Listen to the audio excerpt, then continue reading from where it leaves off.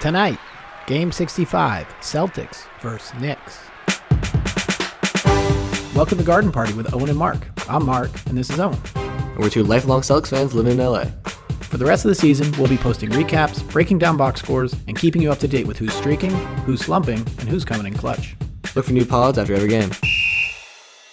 The New York Knicks are bringing their 8-game win streak into Boston tonight. The Celtics lost to them 3 days ago by 15 after going down 12 in the first quarter and never really recovering. Quickly and Randall had 23, Brunson had 21, Brogdon led the C's with 22, and the Celtics generally just shot poorly from three. Brown was out. The Knicks packed the paint. They had more energy. They looked great. And tonight, Brown's back, but Brogdon's out. Brunson's out, though, which is a good highlight from New York side.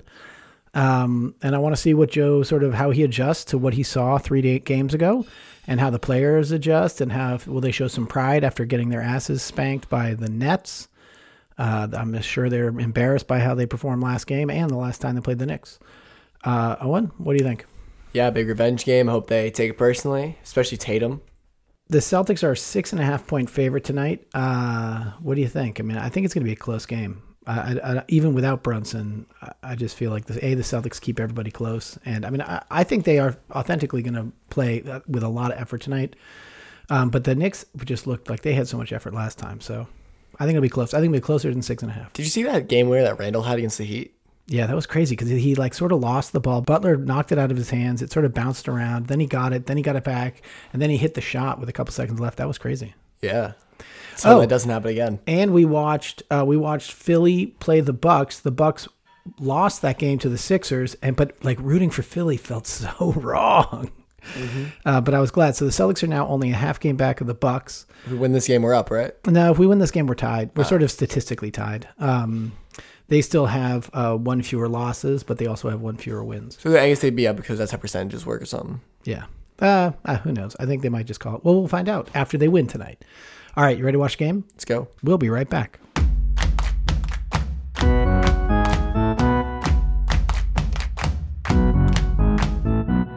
Okay, the game is over, and the Knicks won a double overtime thriller, 131-129.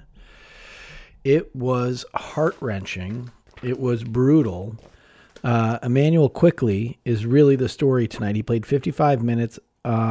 He had 38 points, career high, and 8 rebounds, 7 assists.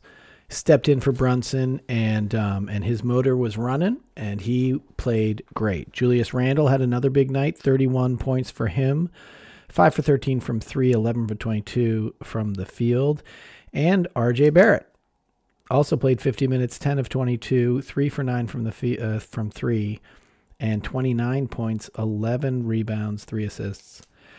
Those were the highlights for the Knicks, and they were hard to stop. Julius Randle is a tough beast. But on the Celtics, were you going to say something? I thought Julius Randle was great. He actually had a pretty good game. I thought Grant Williams did a great job playing defense on him. He really did. They tried a lot of different looks at him throughout the night, and some did not look so good. But Grant played excellent defense on Randle, and that's actually who closed and played the overtimes against Randle. So on the Boston side, Jaylen Brown had a really good game. He started us off. He had 29 points, 1 assist, 8 rebounds, shot for 12 for 25 from the field, 2 for 5 from 3. So 40%, but he didn't shoot very many of them. Tatum, on the other hand, shot quite a few of them. He was only 6 for 17. He had 40 points, 11 rebounds, 6 assists, and he missed a bunch of threes in the overtimes. And just in the overtimes, he was slowing everything down when it just obviously wasn't working, because the 2 times he did speed it up, he got easy layups. Yeah, I don't know. Found that. I don't know if it was his call or whose call, but yes, we'll talk but they were later. Slowing it down. We'll talk about this later. We'll get there. We'll get there. Derek White had an inefficient shooting night. He was 1 for 4 from 3, 4 for 12 from the field. He had only 12 points. Marcus Smart had 13 points, 4 for 13 from the field, and 3 from 11, so he also didn't shoot very well. Al Horford, 20 points, 6 for 10 from 3. He hit some critical threes to extend the game, and then missed the game winner, right? Not game tire, game winner. Game winner. Yeah, he missed the game winner. off of a Tatum drive, kick out to Al in the corner that we were down 2 in the second overtime, and he missed the game winner. But it was a great shot. I mean, it was the right shot. He had to shoot over Mitchell Robinson. So basically, Knicks came out strong. They gave us the first punch, and they took the lead for most of the first quarter. The Celtics brought it back, though, at the end of the quarter, and actually ended the quarter up by 2. Then the Celtics made a little push. Then they got a little lead. The Knicks pushed back. So that's how it went up until halftime. But again, now here's a key that Mazzulla was talking about after the other game, and it's sort of evident also in the end of the Cleveland game where the Celtics had they weren't ending quarters well. And so here they were at the end of the half, and they drove. Let's see, with 4:19 left, it was tied. And for those final 4 and change, the Celtics got up by 7. And they had a great run to push into halftime, which was great. It's sort of the opposite of what happened the other night against the Nets. And then they jumped into the third quarter, and they just kept on rolling. I think they ended up having like a 22-2 run, something crazy like that. And then they pushed the lead to 14 in the third quarter, and then the Knicks came back. Celtics were up by a couple of points at the end of the third, and we had this really weird lineup at the end of the third where we had a 12-point lead with 4:15, so similar amount of time left, 4 and change left in the third quarter. We had a 12-point lead. They start digging into the lead. We're up 12, we're up 9, 7, 5. Then he subs out Marcus Smart, takes Marcus Smart off the floor, puts in Mike Muscala, takes out Al Horford, puts in Derek White. And then now it's Mike Muscala was awful this game. Like, he was getting picked on by Emmanuel Quickley, the defense. He was helpless. He couldn't do anything against Emmanuel Quickley. Emmanuel Quickley's too quick. His offensively, he was chucking up the worst possible threes. Yeah, he was rushing threes, throwing them up real quick. Not at this point of the game, but yes, earlier. It was in the a game, net negative on both ends of the floor. Just there was no for sure. You want to get him out. If it was a bad matchup for. If you look at the him. plus minus scores, it's actually all the Knicks are negative, except for Emmanuel Quickley and Isaiah Hartenstein. All of the Celtics are positive, except for Marcus Smart, Grant Williams, Sam Hauser, but most importantly, Mike Muscala is -9. Hauser's -16, but that's because he was playing with Mike Muscala and a little bit before that. Yeah, he was. They were playing in those minutes. So it was really just that one stretch, 4 minutes, and where then we were god awful. It really was bad. And anyway, it was just, but that's also just a weird Joe. Joe, if your philosophy is let's close these quarters strong, why is that the lineup you have on the floor at that moment? And then they go into the fourth quarter, and the Celtics went down in the fourth quarter, 11 points there. It was 89-100 with 8:23 left in the game, and then the Celtics went on a great run to tie the game up at 12. Really, the defense just locked in. Absolutely. The defense locked in, and so they went from 89-100 to 102-102 tied. Actually, no, Smart, Grant, and Brown. Brown had some amazing defensive plays. Because Randall's doing a lot of those ISO possessions, and Brown knew that Randall just has his head down looking to work. So you come up from behind, get a block from behind, get a steal from behind, and you got about 3 fast breaks in a row with that type of move. That's right. That's what Grant Williams was guarding Randall at that point. Grant Williams would be guarding Randall, and Randall would be focusing, trying to outmuscle Grant. And Jalen Brown would just pop up from behind, and either when Randall takes a little fadeaway, he blocks him from behind, or just takes a steal right out of his pocket. That's right. It was great. Brown would get the steal, got a very strong layup. Or he'd get the block, get the rebound, get the layup. Marcus Smart was being an aggravator, getting a bunch of offensive fouls on Randall. It was just great. And I think the second largest play of the game is the Celtics made this great run to push it, to tie it at 102-102, and they had all the momentum. And then Julius Randle had the ball in the corner. They doubled him. Al dropped down and doubled him. Smart was on him at first. Al dropped over to double him. And Julius Randle turned to throw the ball to get a cutter, and he traveled. But as he jumped up to throw the ball, he kneed Smart in the groin and put him on the floor. And then they stopped. They reviewed the play. They tried to see. They reviewed it for a very long time. A very long time. All the momentum was slowly just sucked out of the Celtics. And immediately they went on I think that's when they got to their 11-point lead. They just went over. They got a 7-point lead. They went on a little 7-point seven. They went from tied, and then it went to they were down 7 with a minute and 25 to play, and then again Brown had some great plays. Everybody was playing really well. We got down by 3, and Mazzulla called a timeout because the Celtics had no idea what they were doing on the floor. Tatum had the ball. We're just running clock. We're down 3. Tatum's waving his arms. No one's doing anything. Mazzulla calls the timeout. They draw up a play. Jaylen Brown drives the hole and gets fouled by Grimes and hits the shot and miraculously ties the game up with if you remember, 12 and a half or 12. He had those clutch free throws that he missed last overtime game against the Knicks, and this was kind of a redemption. Total redemption moment. He hit the foul shot. Then they go down, and Randall is now backing it down, and Tatum gets a steal. Nope. Guess what it was? It was Brown coming from the back, gets a steal. Isn't that just what I just said? You said Tatum. Oh, I meant Brown. They're so interchangeable as players. Yes, it was Brown who got the steal, and then he tried to huck it up, missed it, but then we went into the first overtime. We had all the momentum going in the first overtime. Jaylen Brown was incredible this game. From beginning to end. He really was. He was he just does those plays where you're just like, oh my God, he's so strong and such a good touch. He's just so good. But he really was. But Marcus Smart, like I said, he shot 3 for 11 from 3. We go into the first overtime. And listen, this is one of those points, commentators were talking about how, Joe Mazzulla always preaches, get the great shot, not the good shot. And that's a thing you've heard from Steve Kerr all the way down the line of coaches.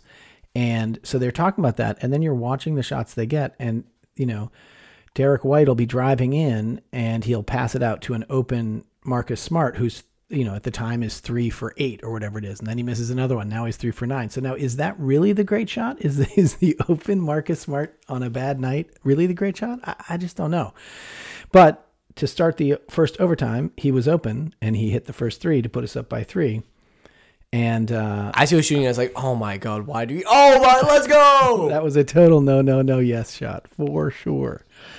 And then again, at the end of this overtime, it was tied 121-121, and Brown had the ball at the top of the key, and he was just sort of dribbling it down, and he didn't actually get it to Tatum until like 3 and change or something for him to make his move, which just wasn't enough time. And he drove, didn't get a foul called, which is what I think he was trying for, and put up a shot that had no chance. Second overtime. Now, there's also, of course, by this point, there's no more fouls left. Any foul puts everybody on the line. And it's one thing to foul Mitchell Robinson, who can't hit a foul shot to save his life. But I think he shot 50% tonight. But then, Randall, that's 2. That's change. And same thing with Josh Hart. And what ended up happening in the final overtime is there was a lot of sort of loose ball fouls, fighting for rebounds. They're a big team. 94 feet from the basket, just gets to the line. And then they just marched down and hit some some foul shots. I think the worst part was our offense just stopped. We just slowed it down every time. That's so true. And there was just there's no ball movement. There was no. It's so true. We just driving. Didn't play freely. We just take the first 3 we get. They play freely all game, and then all of a sudden we're just dribbling the ball and running out clock for no reason. And we're part down. of that is the defense locks down more, but still you should still be able to. Yeah, part of that is just, Mazzulla will also say, get the ball down, get your spacing, and within the first 4 seconds, get into something. And on these plays, it's 10, 12 seconds in, and they aren't in anything. They're all just standing around. Anyway, really frustrating game to watch. The Celtics played great in big moments, but they also did a bunch of boneheaded stuff. Defense was outstanding, but not throughout. And to be honest, Emmanuel Quickley, good. Props to him. The guy played incredibly well, career night. And came into the Boston Garden and really took care of business. It's almost, it feels like the December Celtics of last year, where it's just the offense is abysmal. There's a lot of it was a Knicks overtime game that sort of kicked their ass last year too. Hopefully it's the same story, but yeah, we'll see. The offense just stagnates. We wait till about 5 seconds left and then try to do something frantically and just turn it over. Yeah. Oh, there's a ton of turnovers this game. I forgot about that. Yeah. Let's look at the actual numbers on that just real quickly. As I felt like a lot of turnovers. There was a lot of almost turnovers too, where they get there to be a loose ball and we end up with it eventually. So it's not technically a turnover, but then we are forced to take a bad shot. Yeah. Not the worst in the world. 16. We had 16 turnovers. They had 19. So we won the turnover battle. We had a lot of turnovers, but our turnovers are forced, or we forced turnovers. They didn't really force turnovers. Yeah, I think that's right. There was a lot of like sort of dribbling off a knee, dribbling off a foot. I mean, they got a lot out of Jaylen Brown when he was, again, he had an incredible game, but occasionally he'll be driving and. Tatum somehow ended up with 40, and I thought he had an awful game. He did, but that's because he got to the line a lot. Like again, the other game he didn't get to the line very much. Well, tonight he did. So Jason Tatum got to the line 12 times, hit 10 of them. Like that's a good way to just push the point total. And Jaylen Brown, who was driving a ton, only got to the line 3 times. Tatum also missed a lot of like finger rolls at the rim. We had a lot of opportunities to win this game. Smoked so many layups. Yeah, that was early. Early, it was just really embarrassing. So the Celtics probably should have won this game. They probably should have won it a lot earlier. They didn't, but they also came up in big moments in critical times at the end of the game when we needed them to. So that's one good takeaway. Milwaukee won today. I guess they went back to back, so they beat the Wizards though. It's not exactly the same. But that put them a game up on the Celtics. And now with this loss for the Celtics, we're now a game and a half back. We're 45-20, and they're 46-18. So we're a game and a half back. We got Cleveland tomorrow, which is going to be a tough game. So after a double overtime loss, we have to travel to Cleveland and get up for another game against a really tough Eastern opponent. So that'll be an interesting game to watch. And then we have what I was calling Easy Street, but really, hopefully it's going to be, hopefully they can just really start to take care of business after Cleveland for a while as they run down to, I think they have a Kings game in there, but then eventually against the Bucks. The Kings game's on the 21st. Yeah, and then we have like the Blazers, the Rockets twice. Atlanta, Houston, Minnesota, Portland, Utah. Okay, so what do you think, what does a game like this say to you about their championship hopes? Does it make you worry more, worry less? Definitely more, but I hope that this happens now so we can get on top of it. What I'm really hoping this is very optimistic, very glass half full thinking, is that the Bucks are so hot right now. Now they kind of cool off right about playoff time, and we kind of settle through all of our problems come playoff time, and we can hopefully gel. Yeah, hopefully just the timetable will switch right around June. Yeah. It's been a rough couple games, and I think that this is a team that can win the championship. Obviously, they can certainly get to the finals, and I think there's just some growing pains. I think some of this is just coaching growing pains as well. I mean, there has to be a way to coach this team with this ability that put themselves up 14-15 and manage the players in a way that we're not getting into these situations. But I'm glad these players are in rough situations, and that won't be the first time in the playoffs. Okay, so we'll see you tomorrow. This podcast is produced by Owen and Mark in our back office, but clearly still not far enough away from the noise of the house. Look for podcasts after every game. Next up, Cleveland tomorrow.